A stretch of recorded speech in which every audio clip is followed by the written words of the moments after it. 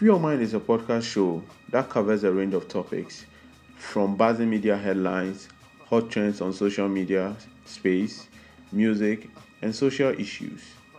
Myself and a group of co-hosts will meet to give our hot, sometimes unfiltered opinions on and takes on these issues.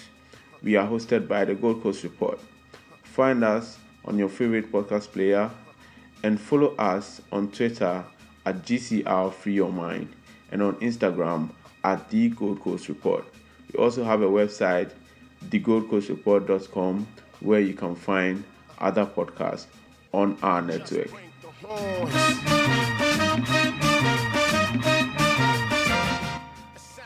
Hi guys, welcome to another episode of Free Your Mind.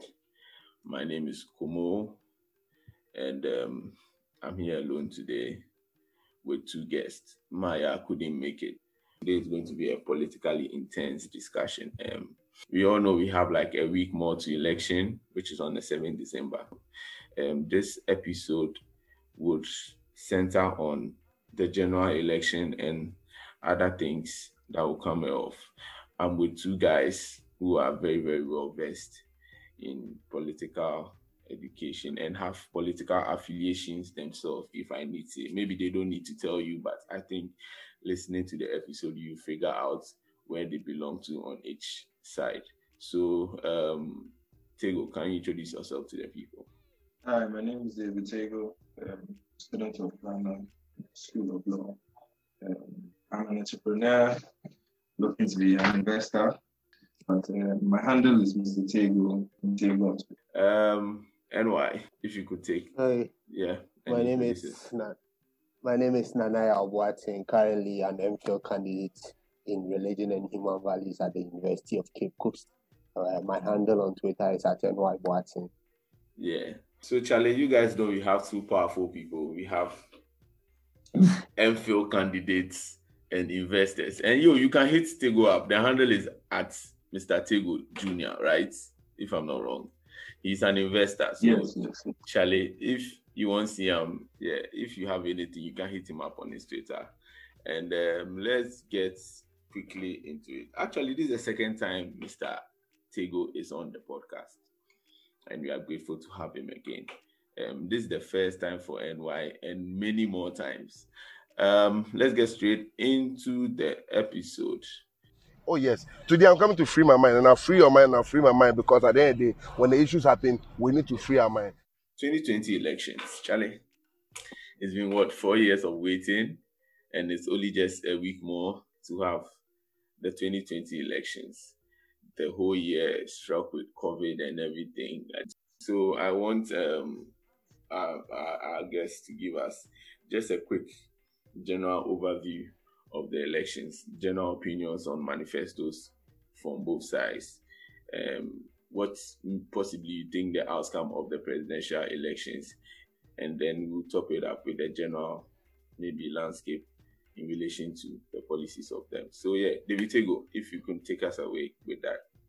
Okay, so let me delve in. I think the elections are historic.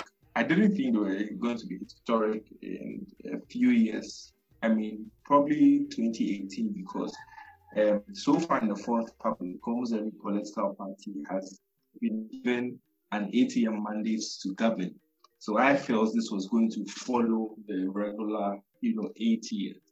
But this particular election should be different from 1994, when Kufuor was seeking re-election. I think this particular elections will be closer and also keenly contested. I think this election, people are voting based on different reasons. I think we've had both parties exhibit a large manifesto. When I say large manifesto, I'm talking about in terms of the input of the manifesto and also how they've been able to advertise the manifesto and brand manifesto. So we're having, for the first time, the facts can be checked. We're having both political parties have an elaborate manifesto on jobs, on housing, on health, on the economy, on corruption, everything. I think both parties have a good manifesto, a manifesto that speaks the present issues as we have now. Both manifestos are addressing Ghana in the next 4 years. In the past, we had probably 2020, but both manifestos, if you look at the ND's manifesto, the book with a big push addressing our infrastructure deficits, look at the regional development banks, look at the cocoa sector, look at the Galamsey issue. Vis-a-vis Nana Addo's 4 more years, which is continuing from his 1D, 1F, his free SHS, his elaborate planting for food and drink. So I think this election, mainly we have both political parties exhibiting a large manifesto for all to see. The question is that are voters going to vote based on manifestos? Honestly, I don't think so. I think we are inching closer, but we haven't gotten there yet as a people. Because if it was about manifestos, in certain points in time, some political parties should have won elections. But clearly, I don't think it's all about manifesto. Even though that's the blueprint, that's why we are pushing the political parties. I think this election, we have a lot of first-time voters. I'm still looking for the exact figure, but look like we have a lot of first-time voters. Looking at the numbers and where they end. I think we could juxtapose. Sorry, not to interrupt you, but I think that we could juxtapose the absolute figure of first-time voters to probably maybe the SHS. Yes, we could. Yes, a lot of registration in that sector. In the secondary school, yes. Yeah. But yes. I think we have a lot of first-time voters, and it will be interesting to know what will be the rationale for voting.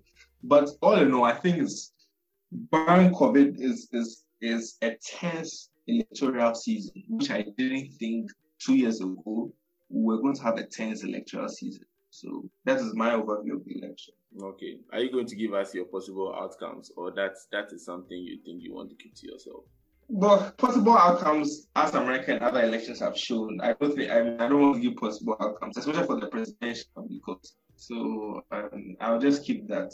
Okay. I guess it makes a lot of sense because I think election by far has really moved from shining the spotlight on presidentials to parliamentary figures. I think that's going on. That's how our elections has moved, because people really concentrate on their constituencies and things. But yeah, NY, what's your overview of this 2020 elections? For me, this election is about two alternatives. An alternative that is telling you, I am doing A, B, C, D. Give me another term to continue doing A, B, C, D for you. And maybe I'll add E, F, G, H. Then you have the other side, or the other alternative. I know there are about 12 people vying for the presidency, but Komo, you and I know that at the end of the day, it's going to be that NPP or NDC who is going to win. True. Let's not kid ourselves with the other 10 contestants. Now, then the other alternative is, I've been there before, I messed up. Give me the opportunity to correct my mistakes. And these are the things I am bringing on board. Looking at the NDC manifesto, David pointed it out, issues like the big push that addresses issues on infrastructure, the free primary healthcare and all those things. So it's about what the Ghanaian electorate would want. Do they want a continuation of what they are currently experiencing, or they want a change and bring back what they have experienced before? Now, here is my personal opinion as to, you asked David his general overview and he was like, he would keep it. I am not going to make a general overview, but I am putting myself in line for all other Ghanaian voters. Mm-hmm. If you look at the NDC manifesto, for example, the big push, which talks about infrastructure deficit. Mm-hmm. It's a very, very good policy. But here lies the case. We've been there before. Let's be honest. What happened to Hope City?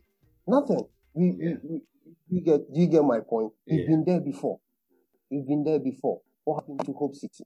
And also, one thing I have thought about in these times is the fact that, especially in this COVID era, is the fact that times and seasons are changing, patterns are changing.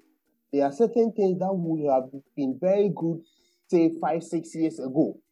But in today's world, it wouldn't look so lucrative to convince people to vote for you. You used to record this podcast in a studio, but today you are doing it online. Why? Because you can't meet. Yeah, so you realize that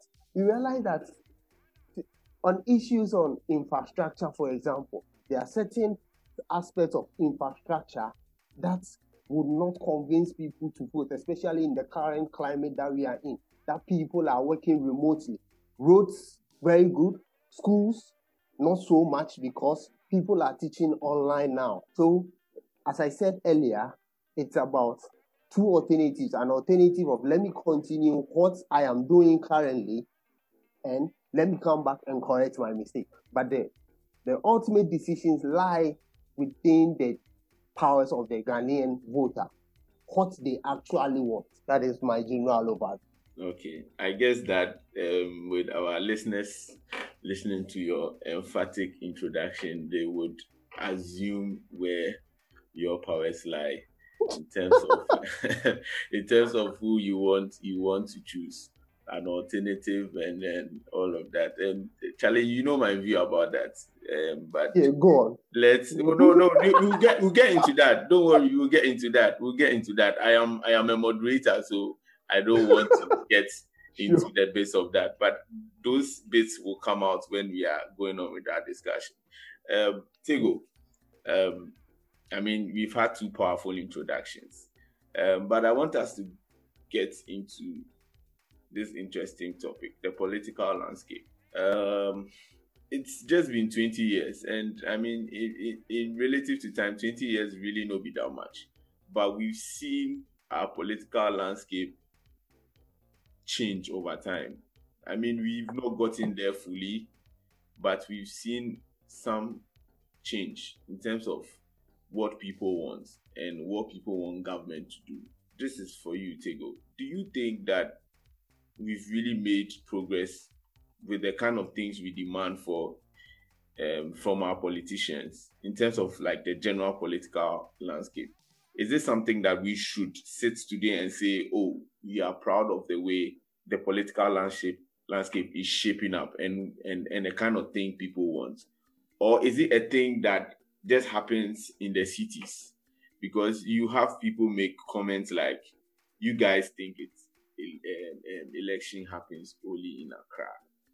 And it's become a thing of where the main cities, probably Accra, Cape Coast, and Kumasi, are the people who are sort of driving political change. But generally, it is still the same thing as opposed to 1996. Do you think that is the case, Tego? I think this is a multifaceted question. I think this question should probably ask for a thesis in one of the institutions in Ghana.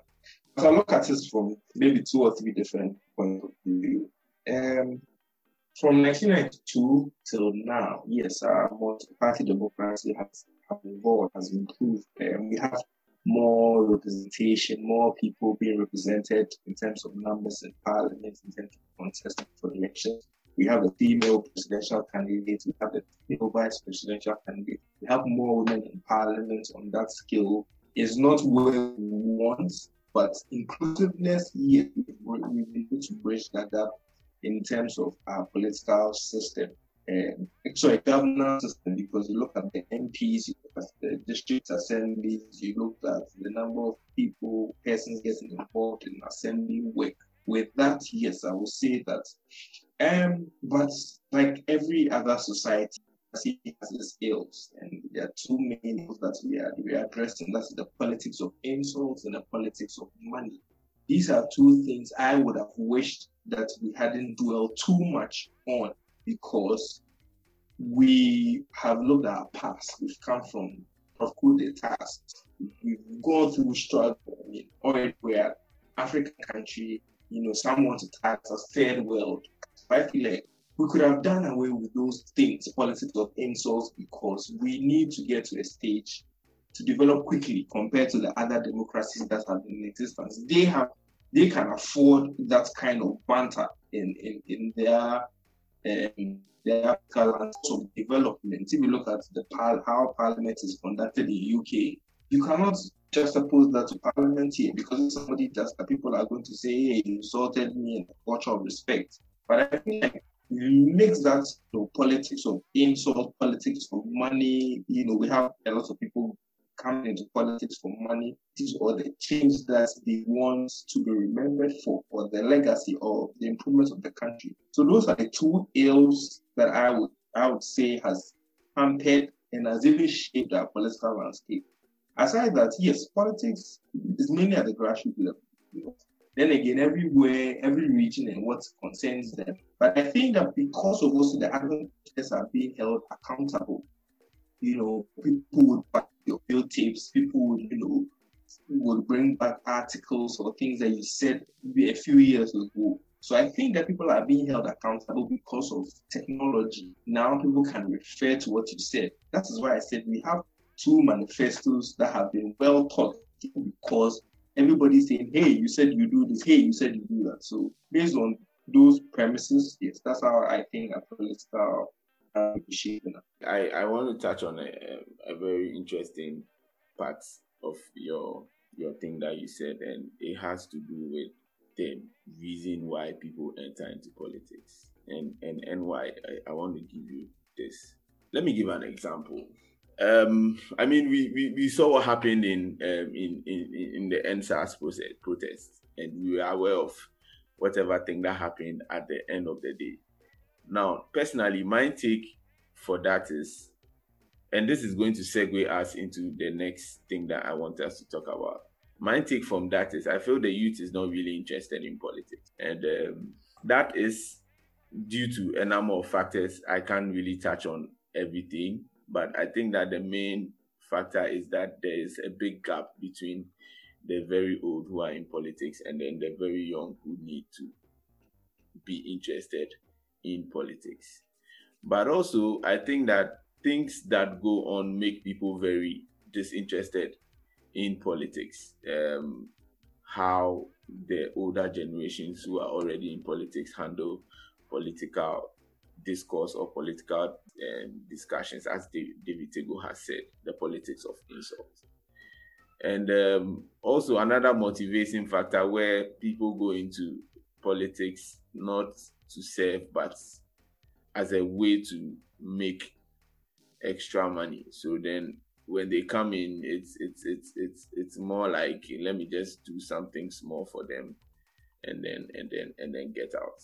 As two very young people who are like interested in politics, do you think that with the current feeling or the current apathy very young people have against politicians, and why do you think that it will set up a good path for us looking into future politics? Do you think that it will come a point in time where people are not so interested in politics that it will be difficult to even get somebody to run who really wants to work?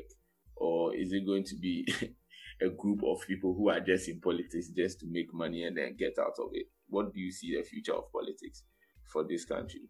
With the current happenings that David pointed out, I think we can make a good capital out of it or a bad investment out of it. Now, the good capital out of it is the fact that upcoming politicians will now realize that people are going to hold them accountable for anything that they do. So let's take it this way. If you have, say, 500 people and even 100 people are interested in politics and they are going to hold you accountable, it is better than having 400 people who are interested in politics and not going to hold you accountable like we've had over the years. Mm-hmm. The discussion is that of late, most of the upcoming people, they do not have interest in politics. Yes, they do not have interest in what I call partisan alignment or partisan politics, but they have interest in nation building. We shouldn't forget that politics doesn't only relate around partisan alignment. Politics itself is about nation building. So if I am not interested in joining party A, party B, but I'm interested in how damaged the road leading to my house is. I am interested in politics. So whoever is responsible, I'll hold you accountable. And you see, David mentioned something on technology. Right now, the scope and knowledge of people right now has improved compared to 20 years ago in 2000. Right now, with a click of a button on your phone or your laptop, you know what is happening in your country. 10, 20 years ago, you had to wait for newspaper review on a radio morning show to hear what is happening around the country. So, though people are not really aligned politically, they have interest in nation building. They know what is happening. They know which government official has embezzled state funds. They know which government official is working and who is not working. And we see that a lot on social media. People coming for their members of parliament. You see, when you look at the Ghanaian society, it's a typical African society. That thrives on communality. So realistically, everyone or everybody should have been interested or should be interested in nation building from the political party basis. But here lies the case that those there already are not setting good examples for the upcoming one. David mentioned politics of insult, money. A lot of people enter politics because of money, not because they want to say. But that shouldn't have been it. But that is how we've made it. So the point is, people are not interested in the partisan aspect of politics. But the main aspect of politics, which is nation building, people are still interested in that. Because there isn't a single Ghanaian youth I know who isn't concerned about our health system, who isn't concerned about our educational system, who isn't concerned about our infrastructure deficit. I am yet to meet one. Maybe you might know someone who isn't concerned about. You definitely meet someone who is concerned at least about one of these things. One or two things, true. Yes, because at the end of the day, no matter what, one of these things will affect you directly or indirectly. So the fact that you are concerned means you are interested in the politics. Just that the partisan alignment is what bores people. Building up on what NY said, now he is talking about the politics of partisanship and not the politics of national building. But the facts of the issue is that we are leaning more towards the former than the latter. The politics of partisanship is more rife among the populace. I'm not going to say young people, the populace, than the politics of national building. Do you think this is very dangerous for us as a people? I think it's very dangerous because NY, I agree with the first point that he said. I think people are interested in nation building. I would also pinpoint to advocacy. I think people are interested in voicing out because I think from whichever political divide that you belong to, you want to drive on a good road. At least if you're going to the hospital, you want to sit there and get the best of care. Because if you're NDC, NPP, these things will affect you. But unfortunately, I think people are quick to tag people.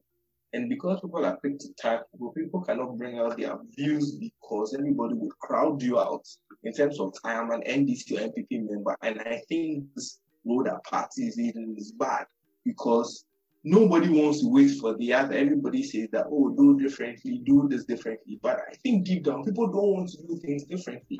That's even what's hampered our fight against corruption. And I feel saddened and because I think it's affecting my generation, our generation, because maybe we would be bold enough to speak out. But people cannot speak out. If their political parties are doing something bad that day, they'll probably not log on to Twitter.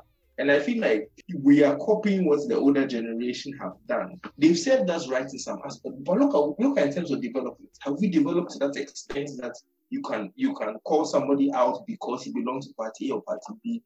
And look, I keep asking myself, I've done business. When I go to a public institution, I'm not happy about how I'm treated as a Ghanaian because I work in the same building as a foreigner, and a foreigner is given preferential treatment. Now, all these things boil down to us nation building as a people. If we had a correct or a more vibrant society, systems will work. And if systems work, irrespective of the political party, I think people want to live a decent living.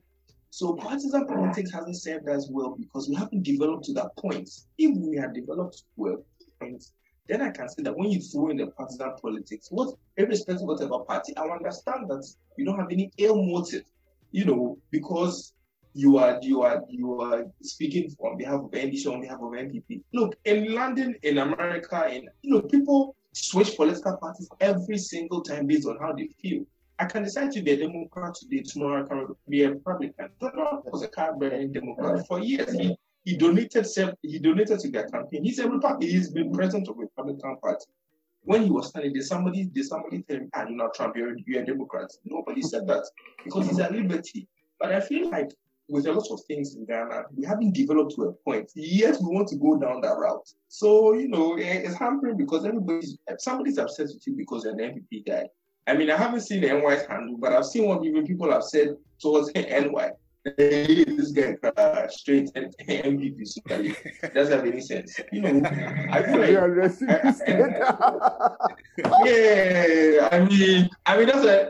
a very enjoyable banter. I mean, and even look for any people to be triggered by that 700 because I've seen NY tweets. He's jammed on, he's laughed at that. But the others who have taken it very personal for themselves, by saying that people think that they're being bold. You see, and that's a funny thing because if we had developed, that should be banter. But people think, and even the funny thing is that I can understand why they'll be upset because people actually believe that it's true that people are being paid 700 cedis. So I feel like people tag them, and I feel like because we haven't developed to extent, it's dangerous because people in this country have been sacked. People in this country have lost their jobs.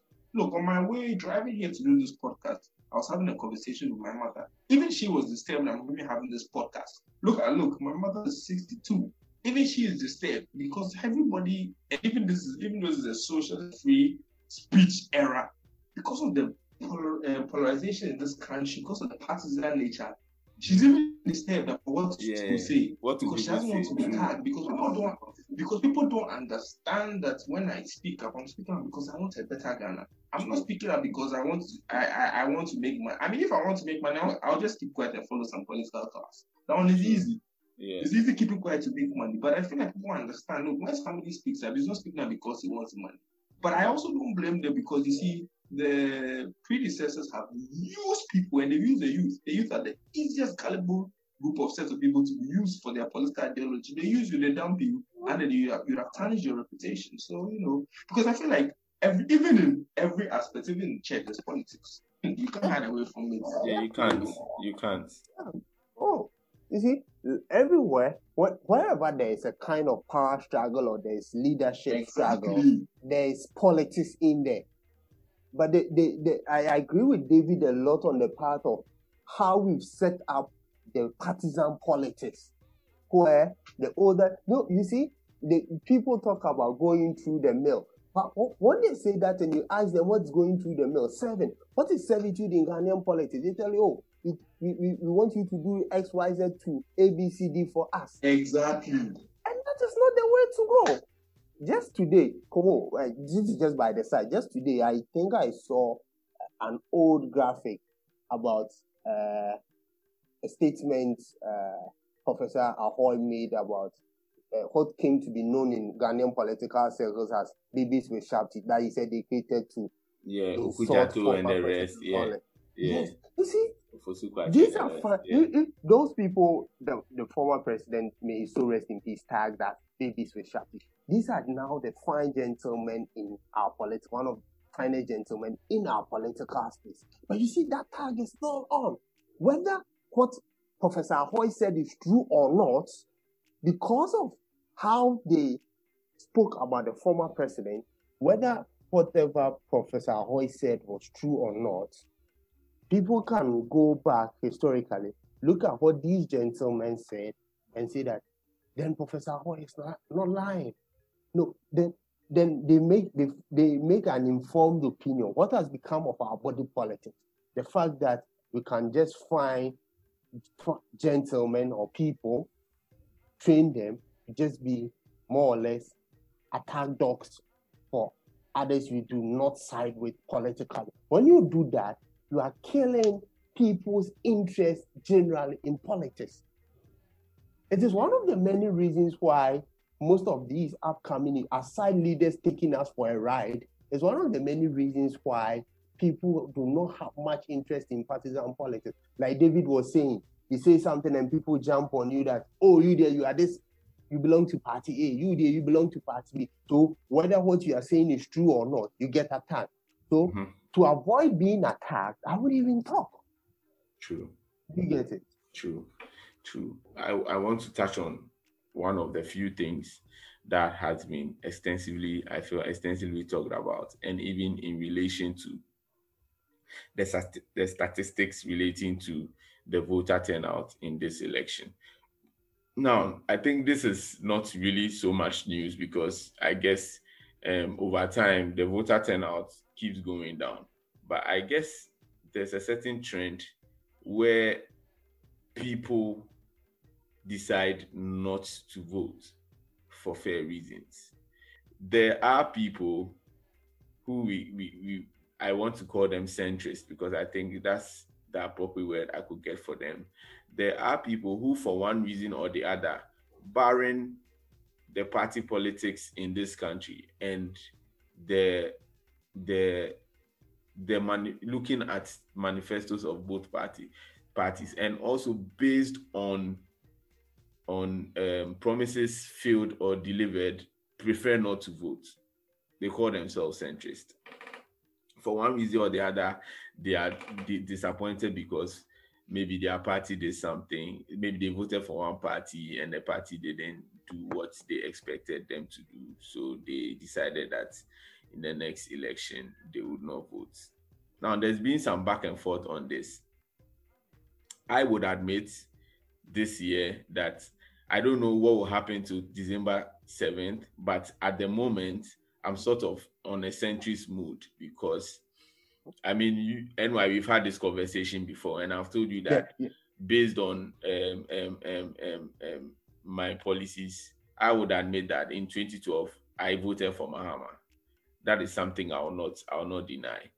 Now, in 2016, based on personal experiences and the fact that Akufo-Addo championed the corruption, I felt he had a mandate to come and tackle this, and I voted based on preferences of corruption in 2016 for Akufo-Addo. Now, I am kind of right now on the fence, and that's what I've said. I don't know what will really happen prior to December. Maybe I might decide, okay, let me go and vote. I want to find out, starting with you, NY, what your opinions are on about electorate participation.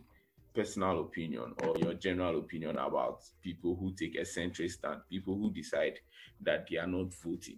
Constitutionally, it's not right, but experientially, but based on personal experiences, they may be justified.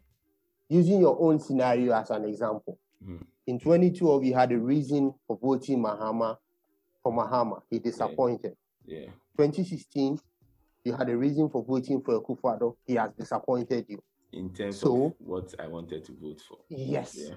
So the Constitution states, David is in law school. If I'm lying, he will tell me. Explicitly says that any Ghanaian 18 years and above and of sound mind should vote in an election. So constitutionally, you are supposed to vote. But based on your experiences, you decide not to vote. That is you. Personally, I don't have issues with centrists. I do not have any, because life, as we know it, is based on it. We take decisions based on experiences we have, previous experiences. So if based on experiences, people decide not to vote, you can't really begrudge them. But in another angle or in another aspect of it, where I have issues with these people is the fact that most of them tend to be the most demanding of elected officials. And in that case, my opinion is, if you did not take part in the process that puts the person there, you do not have any right to complain. Do you get my point? Yeah. We are taking a decision on what to eat. We are a group of friends. This is my analogy. We are in the house. We are taking a decision on what to eat. Everybody is making an input. I decide not to make an input. If the food turns out bad, my opinions about it should be put in a gutter somewhere because I opted not to participate in it. So whatever the outcome is, I shouldn't complain. But to me, I see that they complain a lot. Yes, you can complain. But at the end of the day, nobody gives a hoot because when we are taking the decision, when we are making the decision to put leaders in there, you decided to opt out. And that was your own personal decision. Though I do not begrudge people of their personal decisions, but I think it becomes a bit annoying when they decide that, yes, I won't vote, but I'm going to hold you accountable. You did not take part in the process. That alone should disqualify you from making any kind of but trying to hold those leaders accountable. You are not part of the decision making. Okay. Yeah, so that's my opinion about centrist. Okay, all right. Before I come to David, I mean, as I said earlier, anyway, me and you have had this conversation, and yes. I guess I said that at this point, if I don't vote, I really do not care. But I guess also the facts, I don't think this. I think this is an observation I've made over time that we sort of pin voting as the only viable thing that we can do in this democracy, and that personally shocks me. Maybe I don't have the range to know the facets of democracy because that isn't my forte or that isn't something I'm looking to. But it looks like voting in Ghana is the only way, because you have people in parliament always telling you that if you have an issue with me, then wait for 4 years. And I feel like accountability in itself shouldn't be something that should be pinned to voting. That is my personal opinion. I feel like it should I know constitutional rights. Yes, and Kumu, I know you asked NY to come in, but let me just jump on what you said. Right. But I think over the 20 years span that we've had forced Republican, we've had other things that have shaped our democracy, not necessarily through voting. I think the demonstrations that we've had have led to changes. I would give it up for Ernesto's drop that chamber. If you look at the Let My Vote Count, Abu Ramadan, I mean, it transformed into a landmark legal case in terms of who is in terms of having your ID cards. Even the political landscape has shifted in terms of how people have followed proceedings at the Supreme Court. So it hasn't necessarily been about the voting, because at the end of the day, like NY said, it's all nation building. Voting forms part of the block to nation building, but advocacy is key, representation is key, demonstrations are key, whether we like demonstrations or not, they are key, press freedom is key. I think that things have also happened. Just that our only last resource, that is the voting, is the winner takes all. That is the only thing, because when somebody wins, he takes everything. In terms of the executive, in terms of controlling the legislature, that is in itself is where we haven't been tested. Because imagine if NDC wins presidential and MPP is in parliament, what happens for the next 4 years? I think we got a little glimpse of that under Leleman, which was even problematic. But maybe when our democracy advances to an extent that we have one party ruling like what we have in America. One party leads the democracy and the executive, one party leads the legislature. Then we'll see as a people. But I think the main problem is the winner takes all. Aside the winner takes all, in the last 20 years, we've had other things that have shaped the democracy. All right. So come on, let me add up with what David landed. You realize that he brought in nice examples of things that augment our democracy, not only relying on elections. But as he said, elections become the ultimate. It becomes the ultimate because it is the only legal way you can change or choose leaders as per our current constitution. But there are other means where you can hold leaders accountable. he spoke about demonstration, advocates, and we've seen a lot of demonstration, especially post 2008. Let my vote count, Occupy Flagstaff House, drop that chamber, the Doomsday Vigil. Yeah. You see, these things put leaders on their toes. They are necessary aspects of our democratic process. Very, very necessary aspects of our democratic process. But the issue is that you cannot stage a demonstration every day. You cannot stage a demonstration every month. So you would have to wait and demonstrate through your ballots as the ultimate demonstration. Do you get my point? Yeah, I get where you're coming from. So I'm done. Yeah. So I mean, I would want to touch up on the fact that a lot of people who sort of have centrist views hold leaders accountable. In my experience, I guess that a part of being a centrist is that if somebody really isn't the right person in your case, centrists are really motivated to vote the person out. So the point that I'm trying to make is, I think that in my personal opinion, I don't know about others, if centrists don't care, they really don't care. And I might vote in 2020, I might not. But if I don't, I would really not care to hold people accountable, because granted, there are anomalies to the rules. There are people who would actively not vote, but will still complain because somebody is in. But if a centrist really won't come at you, he will go through that. You see, and that's what's painful, because people who are swing voters, like who change votes based on policies, especially like the youth, are always embittered when people they brought in are always disappointing them based on the issues they voted them on. Let's get into the other segments of the episode, where we are going to take key battles that will be happening during the parliamentary elections. My people, the Electoral Commission announces that the presidential and parliamentary elections come off on Monday, 7th December 2020. From 7 a.m. to 5 p.m. The mandate of the Electoral Commission is to organize free, fair, and safe elections. So you need to note these things before going to your polling stations to vote. Your passport to vote is your voter's ID card. Never leave home without it. Go to your designated polling station with your voter's ID card. Remember, no nose mask, no entry.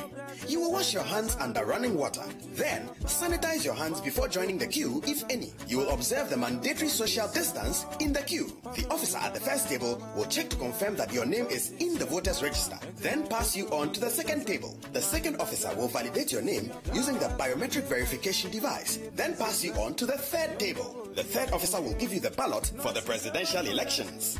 You will go to the voting screen. Press your thumb on the thumbprint pad and thumbprint against the picture of your selected candidate. Remember, you will choose just one candidate. Fold the ballot paper, first vertically, then horizontally, then drop it into the ballot box marked Presidential. The third officer will give you the ballot for the parliamentary elections.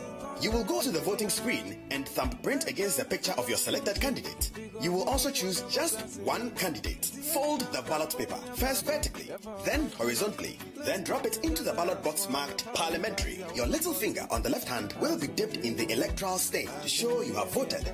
Your hands will be sanitized again. You will leave the polling station after voting. You can come back after 5 to observe the counting of the votes. Please note that you will not conduct yourself in a disorderly manner or cause trouble at the polling station. You will be arrested and prosecuted.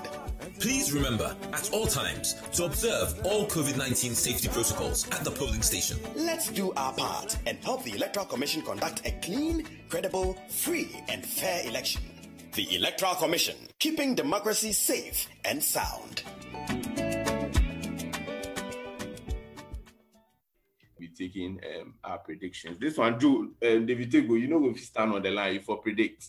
So, NY to you for predict who will win, because during the election, we are going to peg your predictions against what is going on. If you win, I'll personally give you an internet router.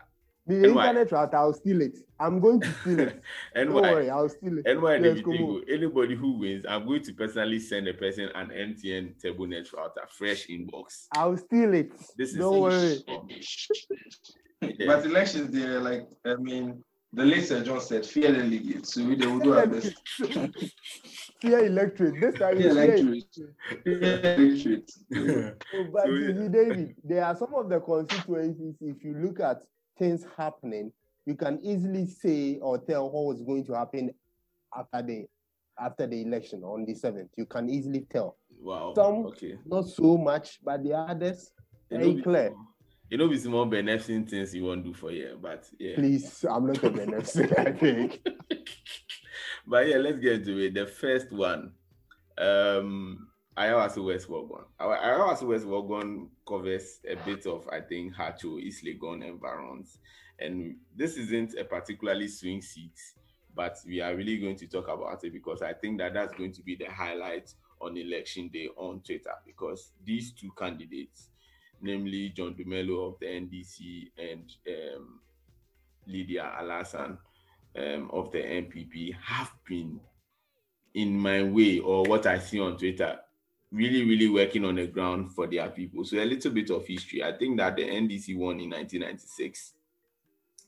And Charlie, since then, it's been the NPP. But come on, I think I read somewhere that even the 1996 election went to court. Oh, really? Wow. For that constituency. Yeah, it went to court. David can confirm. I think it went to court. And they dragged the issue for about 2 or 3 years. Oh, and wow. at the final verdict even went in the NPP candidate's favor. Wow. But he decided not to go back to Parliament. Okay. Yeah. All right. So, well, that has an asterisk. But since 2000 to the last election, it's been the NPP's battle. Now, interesting thing about this constituency, Dumelo looks like he's been working. Lydia Alasan too looks like he's been working, for at least from what I see. I mean, Dumelo has been getting a backlash from Twitter, but Charlie, no be Twitter with the vote. So I want to go in for your predictions. David Tego, who do you think is going to take this constituency, and maybe a brief reason why you think that's going to happen? I want us to be on the fence on this constituency for various reasons, but I think that aside the NDC candidate that won in 96, I can't recollect his name, but that election had a little bit of controversies because there were some parts of the constituency that hasn't been added that we have now then.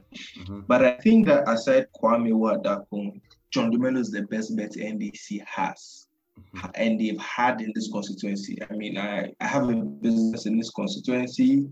I vote in this constituency. You know, constituency is very dear to me. I probably call this constituency my second home. I'll probably buy a house in this constituency.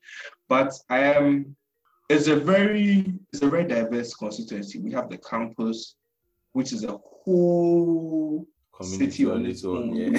Yes, we have the business class side. We have the Achims and Ashantis that have made money, that have bought houses in East Legon. We have the affluent Airways who are in East Legon. We have the squatter camps in East Legon. We have the squatters abolition. We have the squatters abolition, but we even have a chief. We have chiefs in East Legon that people don't know. We have a whole chief in East Legon. So East Legon abolition has a chief. You know, we have some Ghana settlers in East Legon. It's a very diverse community, a diverse constituency. I think the best bet NDC has is John Dumelo. And what people don't know is that Miss Lydia Alasan is a political force. If you follow politics, the blessed Jaco would pay her tribute to him winning the seat together with Fremont Separi. I mean, I know the role Fremont played on Campus 2016 and the role Lydia has played. So she's not new. She's played the game. She understands the terrain. And I think the closest competitor ever NDC would have ever put is John Dumelo. For what it's worth, I'd wish John Dumelo would have won the constituency because I think he's put in a lot. I think he's especially he has engaged the youth in the community. I think the lady has tried her best, but it's a predominantly NPP seat. I think the woman will pick the seats this year, and John Dumelo will probably pick it up 2024. But I think Lydia picks it 2020. Yeah, and why? She edges John Dumelo by a seat. I mean, I think, look, not being a sweet, we'll probably have a few places that will recount in this constituency, because even the last requirement, they had there was a few places that they recounted, but I think Lydia picks the seats. Okay, and why? What do you think? What do you think? David has much insight about that constituency more than I do, as he has explicitly explained the variables that exist within that constituency, the demographics and all those things. I would pick it from the historical point of view. I would want to look at why has the NPP maintained that seat. Yes, why has the NPP maintained that seat for 20 years now? So since 2000. So I would, based on that alone, I would go for Lydia. But here are the issues. I'm taking points from what David said. You see, Honorable Lydia Alhassan has been with Chief of Staff Fremont Seopai, her late husband, Ejakon. So, as David rightly pointed out, she's a political force. People only got to know her when her husband died and she was made parliamentary candidate, but they did not know that she has been behind the scenes. So she belongs to the old political bloc. Now, Dumelo represents himself or represents the new face of Ghanaian politicians. So over here to the case, there's two alternative issues. Should we stick with the old bloc person, or let's give the new face a try? If you look at it this way, in Ghanaian elections, in Ghanaian voting pattern, it's almost very difficult for a new face to win unless that seat, especially presidential. But that is changing. But hey, it's changing. But that's changing on the parliamentary front. Yeah, I'll get there. I'll get there. Presidential. Nana Addo Dankwa went 3 times before winning. If you are adding the 2008 runoff, it will be 4 times. Professor Mills, if you add 2000 runoff, it will be 4 times. Because 2000 he went twice, 2004 and 2008. 4 times. Jericho 4 went twice. If you add 2000 runoff, it will be 3 times. Even for the parliamentary, that is changed. You realize that new faces win where the seats are very safe for the party that they belong to. New faces win where the seats are very safe for the party that they belong to. New faces do not really win where it's a swing constituency. I don't know if you are getting me, David. I get what you are saying. Yeah, I'm getting you. That's why I said that John Dumelo is the best bet, because the things he has. Because look, if you look at even on Twitter, John Dumelo moves and Lydia follows. But John Dumelo is not the incumbent. You know, Lydia's campaign team will beg to differ. But I think even on Twitter, John Dumelo has led the campaign. For the last 2 years, he has led. And I don't know if COVID is a blessing in disguise, because I think for the first time, NPP would have split the votes on campus. I don't think NDC will win campus. But I think if we had a number of students registering, I think John Dumelo would have probably chunked off a lot, because NPP wins on campus easily. I think campus and one other part is the tipping point for them. But I think they would have been sweating if campus had a full complement of the students and they had registered in that constituency. Trust me, John Dumelo would have given the woman a big run for her money. Now nobody has numbers on campus, but I think it favors NPP more. Even registered on campus, because I registered on campus, the queues on campus were short. You know, usually campus is spicy, but I think that would really serve in her favor if there was a full contrary to what people think. Look, the guy has worked hard on campus. Okay, so David, running up on Ayawaso West Wogon, I think the old political bloc will come into play for Lydia. Oh yes. Okay. She will take Ayawaso West Wogon. Dumelo keeps the World Cup, and maybe 2024 he'll have a big shot in taking the seat for NDC 2024. Okay. Okay. For me, honestly, all of these things that you people said, I'm not going to take it, but I just want Dumelo to win for the banter. That's all. Yeah, because I'm not saying that day if I go move for street. See, the way people they abuse this nigga, like in pay. See, but you see, that's a funny thing. It make like the episode where they talk about the Rollins thing. Like, why Rollins pay people they hold them accountable, so and people need to hold other niggas accountable. Granted, he's giving himself as like you become the figurehead. You get it? Yeah. But me, banter-wise, make it win. Make it just win for the banter. No, I mean, the funny thing is that I mean, banter, because you see, and the funny thing is that people think it's going to be an easy race for the woman. Look, even she is even shaking the boots. I think she knows. But like I said, she's up for the task because she understands. Ejaku had a rough 2012 wasn't easy for Ejaku. He won by almost. Look, they had to recount 3 polling stations. And I recall, I remember how the is with letting people voted on campus till about 8. There were people in the queue till about 8, 9. So I mean, but let's see. Yeah, challenge you in a few weeks' time. Make you win. If you win, then I go move mad for Twitter. You people die. Make it just win for banter. That'll be all. So me, I'm choosing John Dumelo. And why if you win then you die.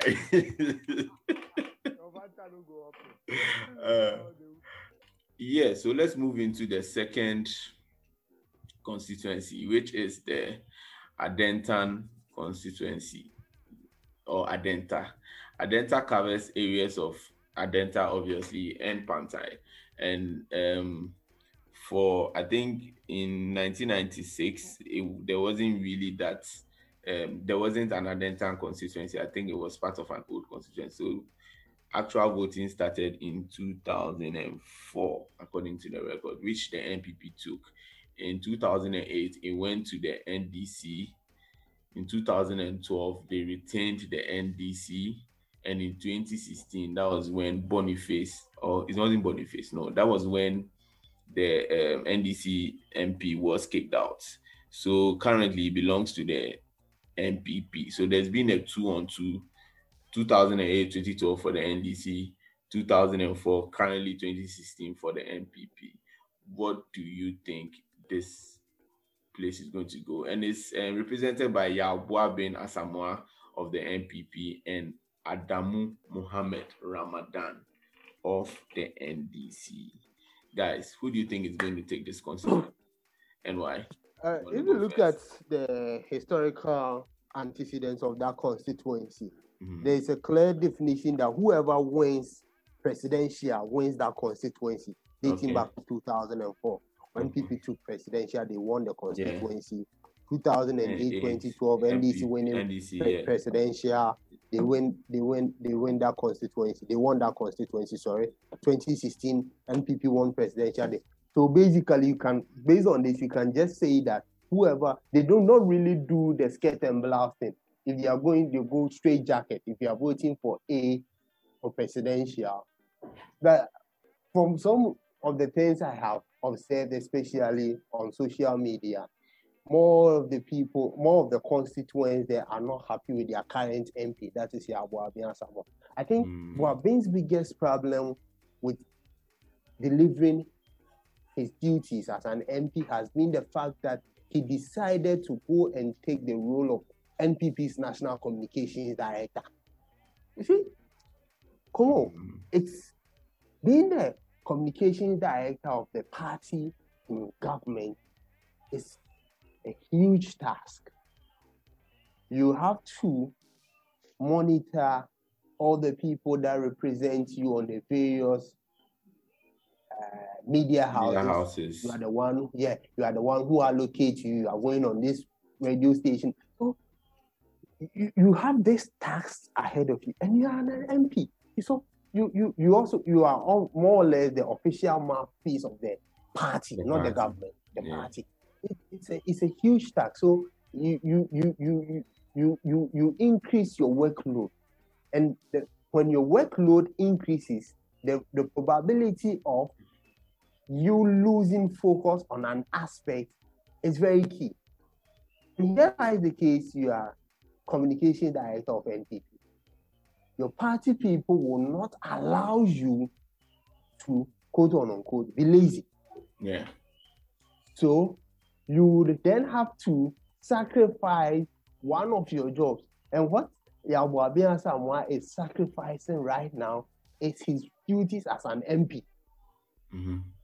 So for me, that constituency looks very shaky for the NPP this year, because that Ramadan guy I learned is related to the former PNC chairman. I don't know how true it is. I am not so certain. I learned he's gaining a lot of ground within that constituency. The constituency looks very shaky. But as the history goes, if the NPP is able to take the presidential again this year, then they would hope that the people go straight jacket and maintain Yabuabia Samoa. But if you are separating both, I think it's a very shaky constituency for the NPP. I call it a 50-50. Anybody can win. I'm not sticking my neck out. Okay, so you are calling now on this. You can't tell who can win. You cannot. Okay, all right. David Tego, do you take this? Can you predict who would win this? I think Adenta is a very interesting place. I'm not going to be in a new home briefly. I'm moving there. Like NY said, the parliamentary has gone the way of the presidential, but in the last election, Abu Ramadan had almost 600 more votes than John Dramani Mahama had. I think I share the same view with NY. If Nana wins, Yababi will win. But I have a tiny feeling that you might go skirt and blouse. Yababi hasn't been the strongest MP, but I also don't think Abu Ramadan too has been the strongest contender. That is why I think he might, it's 50-50, but it's 50-50. I mean, it's hard. Like he said, if it goes the way of because look, Adenta and a lot of environs had water for the first time in 2016, and yes, John Mahama still lost there. So it's actually very. I mean, the gap was very small. I mean, it could go in because what people don't realize, Adenta has a lot of rural parts in Adenta. Even though it's a cosmopolitan place, there are a few rural parts. Yeah. So I don't know I haven't seen the data, especially to get the registration data in those rural parts, because NDC tend to win those rural parts and split the votes along the urban parts of Adenta. So if we have a lot of rural parts registering more, most likely Ramadan will win. But I'll probably just go on the fence on this one. Okay, all right. So I think that, Charlie, again, Ramadan will win for the banter. So we move. This small banter you expect after December 7th. December 7th, tweet deck we are the open. I will open I hit up. We are going to move to people there. Because I feel like, Charlie, people, they really... No, after December 7th, I'm going off Twitter. No, Yawa, I know, Bo. I'm going off Twitter, unless you call me on phone. Bro, people, they move with some overconfidence. Way they shock me. But, Charlie, I guess I like the fact that election these times have a way of shocking people. And I always like that factor. 2016, it was a huge shock. And I feel like that is how it will go. Look at the American elections. Bro, then, so yeah, Mokusi, talking about shocks, let's go into the Botiano English Amanfro constituency, which is my constituency. That also has had, I think the constituency was just carved in 2012 and was just created in 2012. So they've had just 2 elections, with the 2012 going for the NDC and then the 2016 going for the MPP. Interesting thing about this constituency, I think that the current MPP MP is not the one who won the primary. So there's a new person who is contesting this in the name of Sylvester Tete, who is like I think the MD of National Youth Agency or something, one of those agencies. He's the MD. And he's standing against Alexander Akwaku of the NDC. We've just had 2 elections in this neighborhood. Fun fact, I don't know whether you saw the tweet about Joy FM talking about the Wager broadcasting road, which I hopped on and consistently complained about. That it looked like the guy wanted votes. That's why he came to do the road and it was bad. I think going forward, they've taken the contract from the person, which I think is a good initiative. They've given it to somebody else, and I see the person coming to do feasibility studies. But hey, let me not make it about myself. Let me ask David Tego who he thinks is going to win this parliamentary seat. Straight, I think the NPP candidate will win. Sylvester Tete has participated in elections in, if I'm not mistaken, I think who or something. Adan. Adan, true. Pram. And Alexander Kwaku was Okankwe North NDC candidate for the North Kaleshi environs. This is not originally the seat. He's coming to a new terrain. Maybe he lives there, maybe he grew up there, but he didn't. This is his second attempt at a parliamentary seat in another constituency. I think both guys are newcomers. I think what gives the NPP candidate an edge because he's in government, he's incumbent, and he holds a position that's, I think, like Maslow. I've held the view that they use it to score political points instead of advancing the long. I don't begrudge them. I mean, they have the state resources. They employ most people from their constituency. But at the end of the day, those employments will go a long way to to advance the development. Looking at the gap, NPP won the last election with 26,000 and NDC's 19,000. So you're looking at a voter deficit that NDC has to make up of almost 8,000. And I think that might be a little too steep for them. I mean, straight up, I'll go for Sylvester Tete. Okay. And why? What do you think about this? I'll call it for Sylvester. He will win. Okay. The gap might not be huge as 8,000 as it was in 2016. Yeah. So I'll call for Sylvester. Okay. All right. Okay. If you asked me initially, I would have called it for Akwaku, but I guess Charlie, the guy won't do the road. So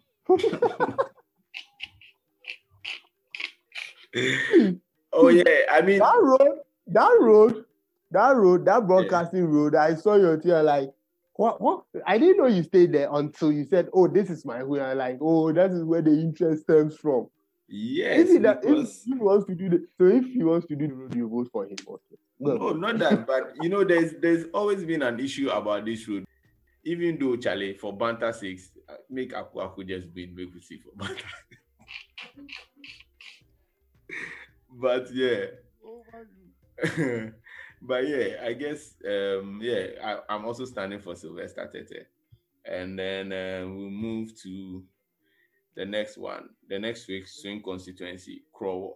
Krowo is mainly Teshi, and it's an all-female constituency representatives. And it's being represented by Elizabeth Afolekwe of the NPP and Agnes Namomo Latte of the NDC. I actually checked on the Namomo girl, the Namomo woman, and actually her campaign really has a presence online. She has like an active website and or some other things.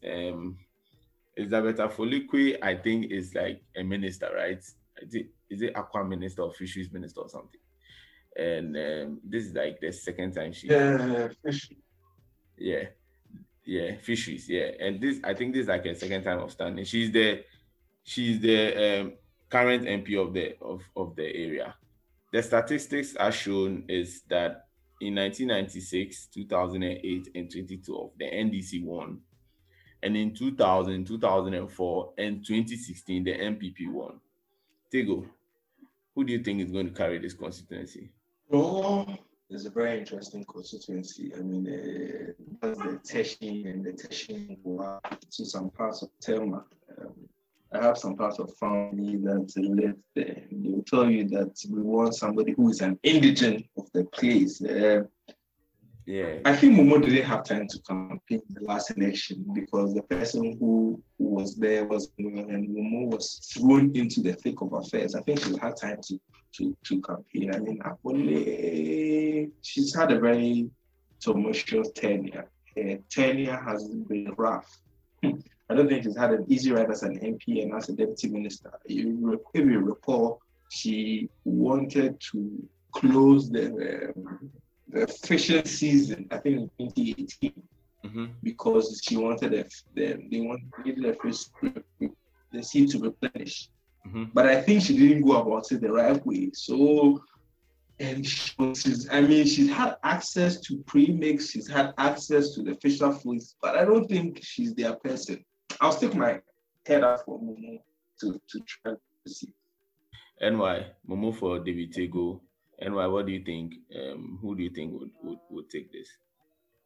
It's giving me Adenta vibes, as in whoever wins the presidential carries the parliamentary. But before David even gave his submission, based on my research I had one thing down, and it's in alignment with what David said, that the people want an indigent.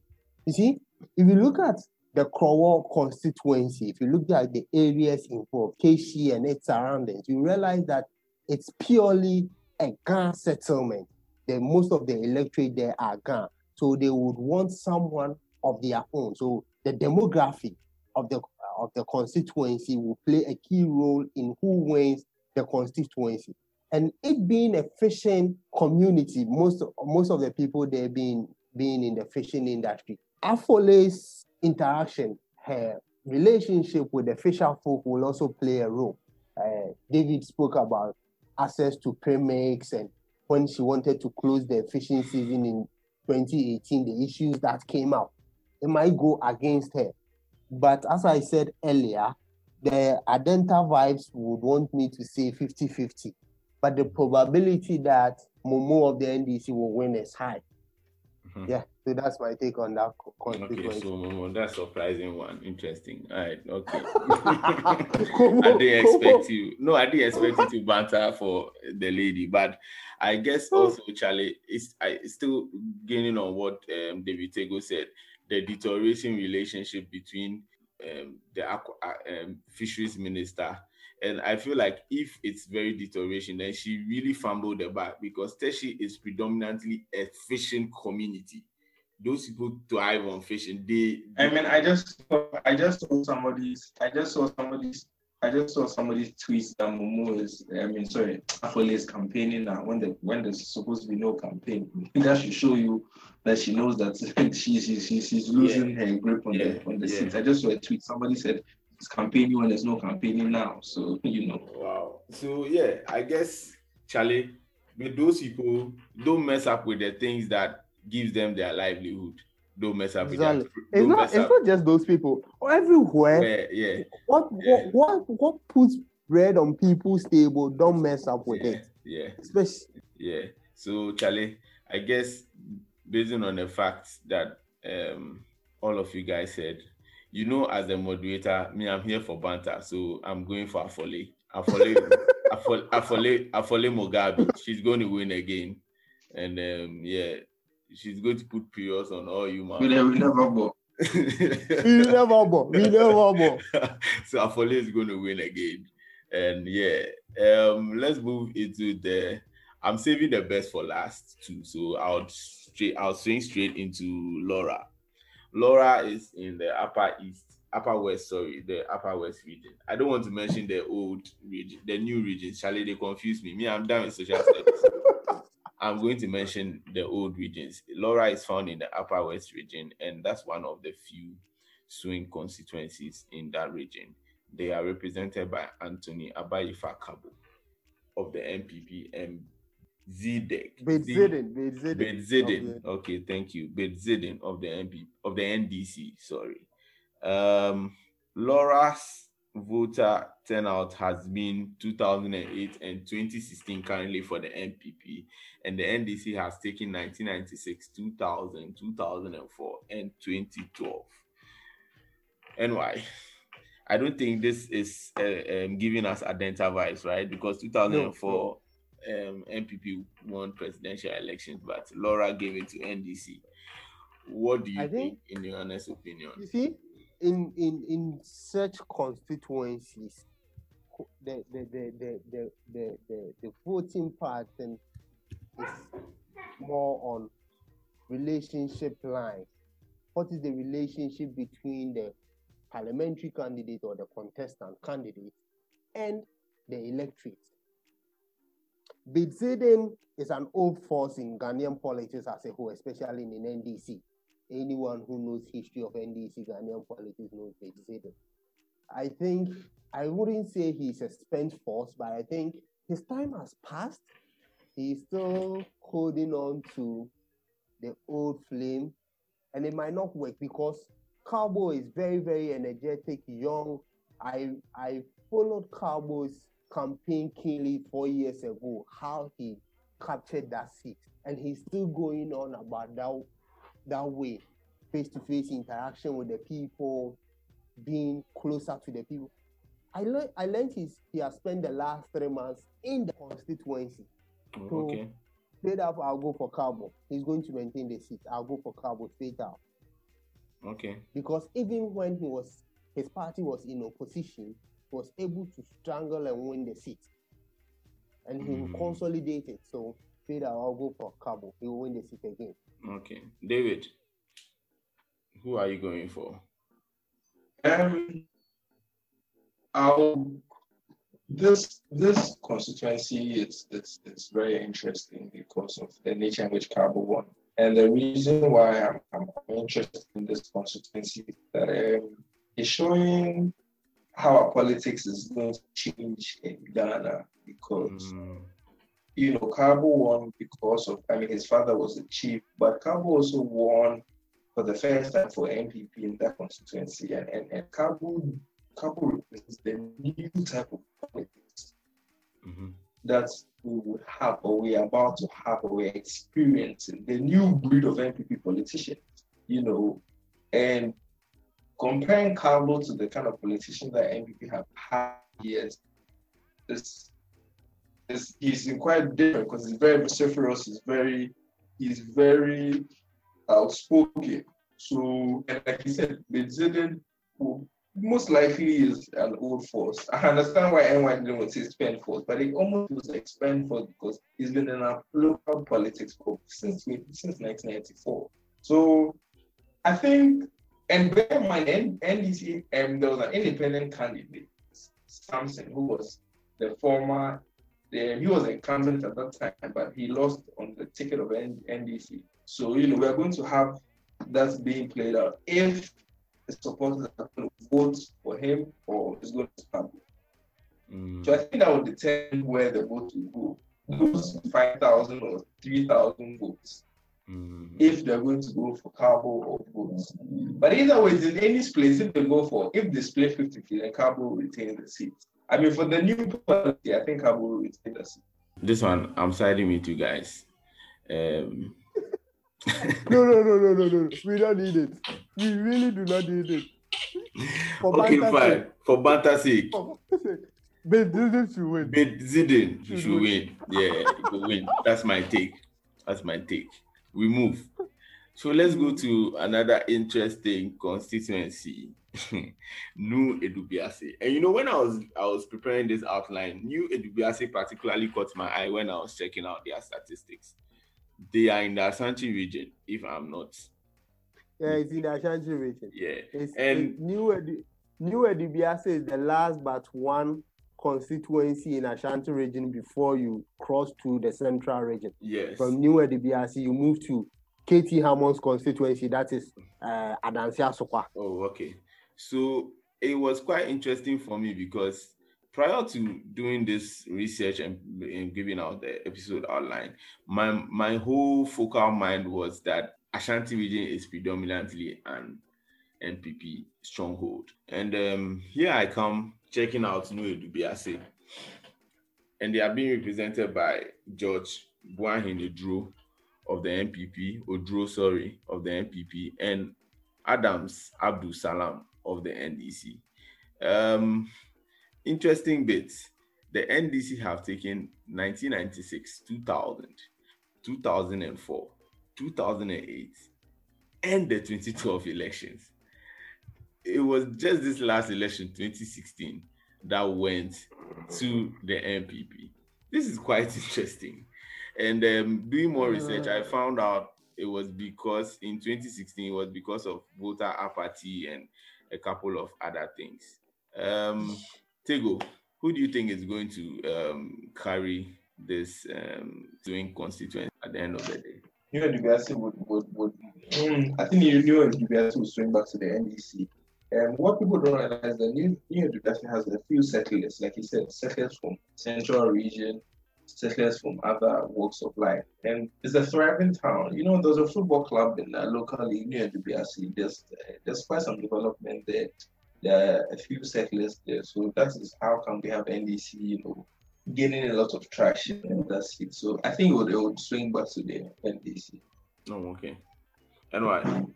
Come on, I would have to agree with David on this one. If you look at the trend since 96 until 2016, it has always been NDC, so that voter party. I know that constituency a little bit. So personally, I do not consider New Dubiase a swing constituency. It is basically an NDC safe seat in the Ashanti region. You add that to Asawase and this place, Ejuase Chidumase. The issue is that when New Dubiase, you know, you cannot take away the voting pattern of tribal and ethnic lines away. If you look at that constituency as a whole, not the New Dubiase township on its own, and if you are looking at the surrounding towns like Funso, Ayowade, and all those places, you realize that there are a lot of settlers from other tribes, other regions in there. Funso, for example, is predominantly Ewe. Predominantly 80% of the inhabitants there are Ewe. If you go to Ayonso, you will find a lot of our brothers from the north settled there. So all these play a critical role. If you look at the constituency numbers, you realize that in the New Dubiase township itself, the NPP almost certainly wins it. But when they bring the votes from the other surrounding communities, it turns out to favor the NDC. Though I will agree with David, the seat will swing back to the NDC. I know Chairman to me is promising to deliver 47 out of 47 for NPP in the Ashanti region this year, but it's going to be difficult. He might do 45 over 47. I'm on the fence on this one. I don't think I know who is going to win. I think probably... Oh, the NDC will take the seat. Wow. NDC will take it. I'm really on the fence. Yeah, so let's get into the next constituency, which I think is NY's constituency, Cape Coast North, which I think is relatively a new constituency, right? Because per the facts, NDC won in 2012 and NPP won in 2016. So I think it's a newly created constituency. It covers some parts of UCC environment. Every part of UCC. Every part of UCC. Every part of UCC. Yeah. Stretching up to Kakundu area, Wesley Girls. Oh, okay. Yeah. Abra, Pedu, Interbetin, those areas. Oh, okay. Did you say Interbetin? Yeah. Betting, like sports betting? No, Interbetin. Okay. The regional hospital, that's how it's called. Oh, yeah. Okay. All right. Okay. So, yeah. Standing on the ballot is Barbara Asha, AEC of the NPP, and Kwame Namintanyako of NDC. Granted that it's NY's constituency, it's only fair we let him speak on that, on the constituency, on who he thinks will win, even though I feel like we know who he thinks would win. but let's still give him a chance to say that. And then David, let me tell you, it's not going to be easy for who I want to win. Oh, okay. That is Barbara. Oh, okay. Barbara, the constituency, as you rightly said, was created out of, it was just Cape Coast constituency and was divided into North and South. Mm-hmm. NDC won the South 2012, 2016, and NPP won the North NDC won the North 2012, and NPP came to win 2016. The issue here with Cape Coast North is the fact that the NDC is coming in with what we people popularly call a known person. Dr. Kwame, he's a doctor, so he has a PhD in business finance. Mm-hmm. He's a lecturer at UCC. Dr. Kwame Mintanya was born here. He was born at Pedu. So he's a known person. He's lived here all his life. And also he's captured the university community. I know people who are aligned to NPP, but due to their relationship with Kwamena, Dr. Kwamena Mintanya, they are going to vote for him. Barbara has also lost a bit of goodwill amongst the people, especially the people around the surrounding neighbors of UCC. Apewusika, Amamoma, Akotoche, those areas, because the kind of developments they were expecting to see from her, they have not gotten it yet. So she's not a bit of good. One thing that might help Barbara is the fact that Kwamena had a long legal battle with regards to his registration. I think you heard about it. He had to go to court. Ejujita Makulu was his lawyer. He had to move from the Cape Coast High Court to an appeals court in Accra before him. So Kwamena lost a bit of campaign time, about 5 to 6 months of serious campaign time. So that is the only advantage Barbara currently has. You see, and one thing that is not going to help Barbara is the fact that a lot of students did not register on campus, because TESCON has numbers on campus, huge numbers on campus. And unfortunately, all of them could not register on campus. The last time I checked, the number of TESCON people who were able to register on campus were not even up to 100. So Kwamena stands a chance. It's a 50-50 thing, but if I was to stick my neck out, I might go for Kwamena. Yeah, NDC. Yeah, so Kwamena NDC. That's an interesting choice by NY. David, what's your take on that constituency? Barbara, you see, winning was refreshing because she's I think a teacher. I don't know if it's a teacher on Old Girl or Wesley Girls. I think it was refreshing. She was a teacher at Wesley Girls High School. Yes, so we were excited thinking that, we're excited having a fresh face. I don't know if she was a minister.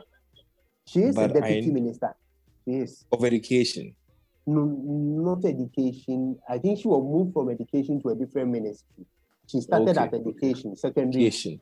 Yeah, but she's been moved. I think that's why we haven't felt an impact, because in the beginning, we're excited during her nomination, her vetting, that we had somebody straight from academia who had been in the system, because our educational system everywhere is very integral in the nation building, and people were happy that we were actually putting people, not party, not job for the boys, but people who were actually active in active education. I think Minta has had a protracted legal battle, but the numbers are the margin is very small. So if people on campus won't vote because of COVID, I think it would adversely affect Barbara.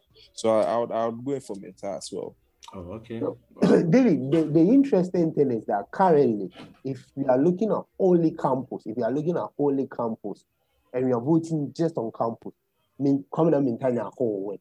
And one other thing is that NPP's biggest area in the constituency, that is the Pedu Abra area. That is where Kwamena was. Yeah, that is where Kwamena was born. He was born at Pedu. He grew up at Pedu. So the Pedu people know Kwamena even much more than Barbara, because Barbara was at Kakumdo. Yes, so Kakumdo. The constituency, very, very likely, probability 8 out of 10 going for Kwamena. Yeah. Okay. All right. So all of you are voting for Two for Banta, choose Kwamina. Barbara. Oh, but me, I'm voting for Barbara, though. Me, I'm on the fence on this. I'm voting for Barbara. Oh, I'm okay. voting for Barbara. Okay. Yes. By informed opinion, would you think that Kwamina might win this, Yeah. or it might be a closely contested event? Okay. All right. Okay. So for me, I'm sitting on the fence on this. I don't know. I guess that maybe it might be a bit disappointing, and that happens every time. We think that the fact that somebody is in education means that they'll be able to enforce policies for education. It doesn't work like that. But well, let's go into the last swing constituency, which is one of the constituencies I'm very interested in because of the contestants. So let's go into Leja-Kuku. Leja-Kuku, and they are represented by the MPP candidate Bernard Okoboy, who is like the COVID champion of our time and deputy minister for COVID affairs. and why are you laughing? But was it him brought it to fight COVID? Okay, and Benjamin Ayikunate of the NDC. The voter history is that NDC won in 1996, 2008, and 2012. And the MPP won in 2000, 2004, and 2016. Now, an interesting fact about this constituency. When I did my research, I realized that this constituency is really, really big on getting people to have just one term and then you are out. So the times MPP won, they presented the same person again the second time. That's when they lost. So if you check the history of parliamentary people who have stood for Leja-Kuku, I think NDC won in 96, and then 2000, I think, was MPP because they presented somebody. And then 2004, I think they presented another person, and then that person won for MPP. Now, in 2008, they presented that person that won in 2004, and the person lost. So the MPP won at that point. 2012, I think they presented another person for the NDC, and the person won. And then 2016, Okoboy stood for the first time, and he won again. Now, I think that, personally, I think that the MPP is presenting Okoboy for the second time. And based on the trends, it looks like he might lose. And that's not the only factor. I know this for a fact that Nungua people and Teshi people are very huge on their festival. And according to sources and news, this is even sources, news, they were very disgruntled when Okoboy barred them from engaging in their street festival. It's like a street procession. So on that front already, then vex your man. Before I give you the mantle, I think that Okoboy will lose this. That's what I think. You don't like Okoboy? I think no, it's not that I don't like. David, let me not stop you. I know I say that I don't like. It's not about that. By checking the trends, I think that like the Ngwa people always want a fresh face, and amidst all the other things, I think that Benjamin might win. But David, let's hear your take. I think the constituency covers mainly the Lamami and the Labadi. It's just a small portion of Nungwa. Nungwa is not really dominant. Nungwa is mainly in Krowo. This covers the Labadi and the Lamami and Spintex. Mm-hmm. So the main thing that Okoboy has in his favor is that the road is done. That's the main thing. That's why Sena Okitibia was kicked out, even though they've had a knack for having a one-term MP. She probably would have won, but that road that stretches from Leja-Kuku or into from Labadi, from the not even the wireless, the Lekma road has been done. It's about 85% done, and I think that's the main campaign promise that he's been able to put out. vis-a-vis also the Labadi Hospital is getting a major facelift. I think these two would put Okoboy in a very comfortable position. Not comfortable, but in a little, a notch ahead, because the voters cut and balance the last election. John Mahama won and Okoboy won. So I think people personally didn't like Benita because I think John Mahama will win in that constituency. That's one of the few constituencies that I'll stick my neck out for, even the presidential. But I think the parliamentary will go skirt and blouse again. I think Okoboy will just edge it. Okay, Emma, what do you think about this constituency? Straight out, I'll tell you, Okoboy will win.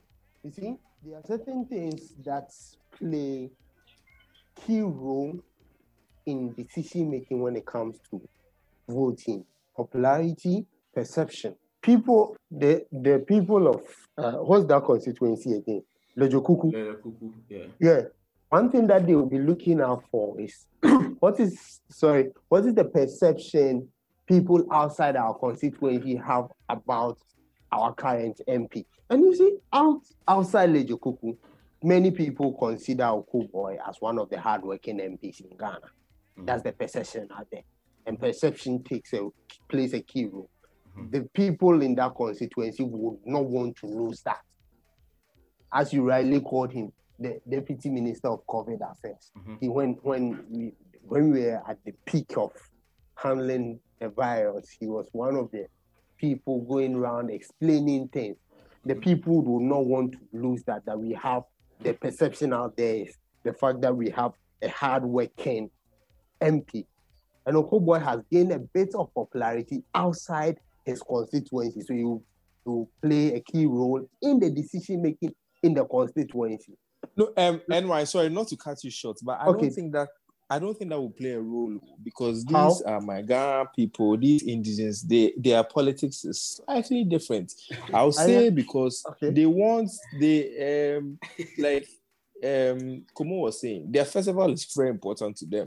And I think that even with the mask wearing, it hasn't gone down well with them. Look, they turn up in their large numbers to register.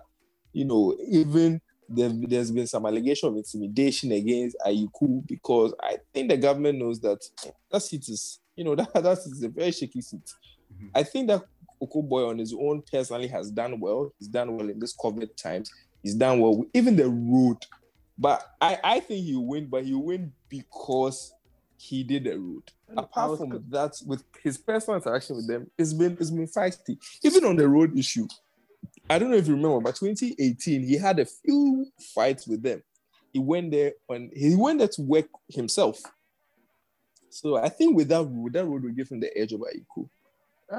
But not necessarily. I mean, his work for COVID will earn him those votes in the Spintex area and the plaudits outside. But in his constituency, I think it's the road, not COVID. Okay, yeah, I was going to get to the road aspect, because one of the reasons why people would want an MP is infrastructure, basically road. So if he did the road, that means he has an advantage. But I was looking at it from a general perspective. But as you rightly explained, that the Ghana politics is a bit different from what we experience elsewhere. So, but straight up, I'm sticking my net out for Okoboy. I know he will win. David, this one we can bet. Okay, I'm just telling you, per the trend, the people are not going to per my statistical trend. You let me finish my fact and then we bet on that. Per my statistical trend, I don't think that the people are. I don't think that statistical trend is going to break. That's one. And I think if you look at Lojokuku, I think they've had medical practitioners being MPs in that seat. I don't think Okoboy is the first medical practitioner. Yeah, sure. So yes, I think they've had other medical practitioners winning that seat. So, and also his fight for COVID might earn him health minister when the government wins the elections again. But as David said, the festival is more important than the COVID. I'm telling you, now, don't wear your mask. See, the whole Teshi, there's this, I've forgotten the name they call it. Is it play or something? Ashikple or something. That's when they have a procession and then people go out and everything. If you look for the videos online, I'll try and send you some links. They were literally singing in Ghana, insulting him and his COVID procedures. And if they have to go out and do some procession and COVID should kill them, then it really should kill them. That's how wild they are about their festival. And honestly, I feel that if for some reason, and this is genuine reasons, if you look at it in the grand scheme of things, this is very genuine reasons because it goes against the social distancing practices that we have to do to prevent the transmission of COVID and everything. But as David said, the politics of the Ghana people, it becomes very difficult to make such sense to them. So then there's a bit of voter apathy. And even with the Lekma Road, it took Joy FM to campaign for that to be done. So even though but he has done it. Yeah, but he has done it. Even so though that to his credit. Done, yeah, to his credit, even though that has been done, there can still be a little degree of apathy in the sense that we had to pressure you to do it. That's okay. I don't think. But I think at the end of the day, what they will be looking at is, has the road been done or not? They will exactly. Yeah, in the grand scheme of things, it has been. Yeah, it has been done. But I am just because saying, it took somebody 8 years to finish, and he did it in his first 10 years. So I am just saying. Yeah, let me wrap up my last one till we leave. I think Okobo will take this. Is this the last one or there's one more? Yeah, this is the last one. Yeah. So yeah, I think the Ayiku guy is going to offset the seat, and that's my stance. So yeah, we've come to the end of the podcast. I'd like to thank NY and David for making it here. NY, Charlie, thank you very much. Thank you very much.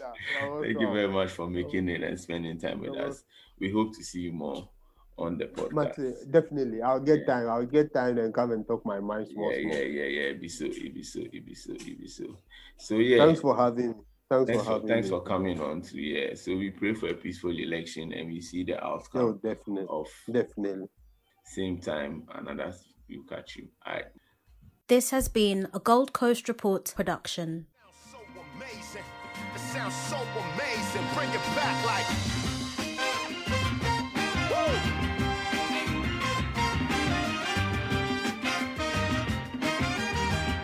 It's for the world. I got the mighty embassy ensemble in here. I got my man Optics in here. And I am Ghana's own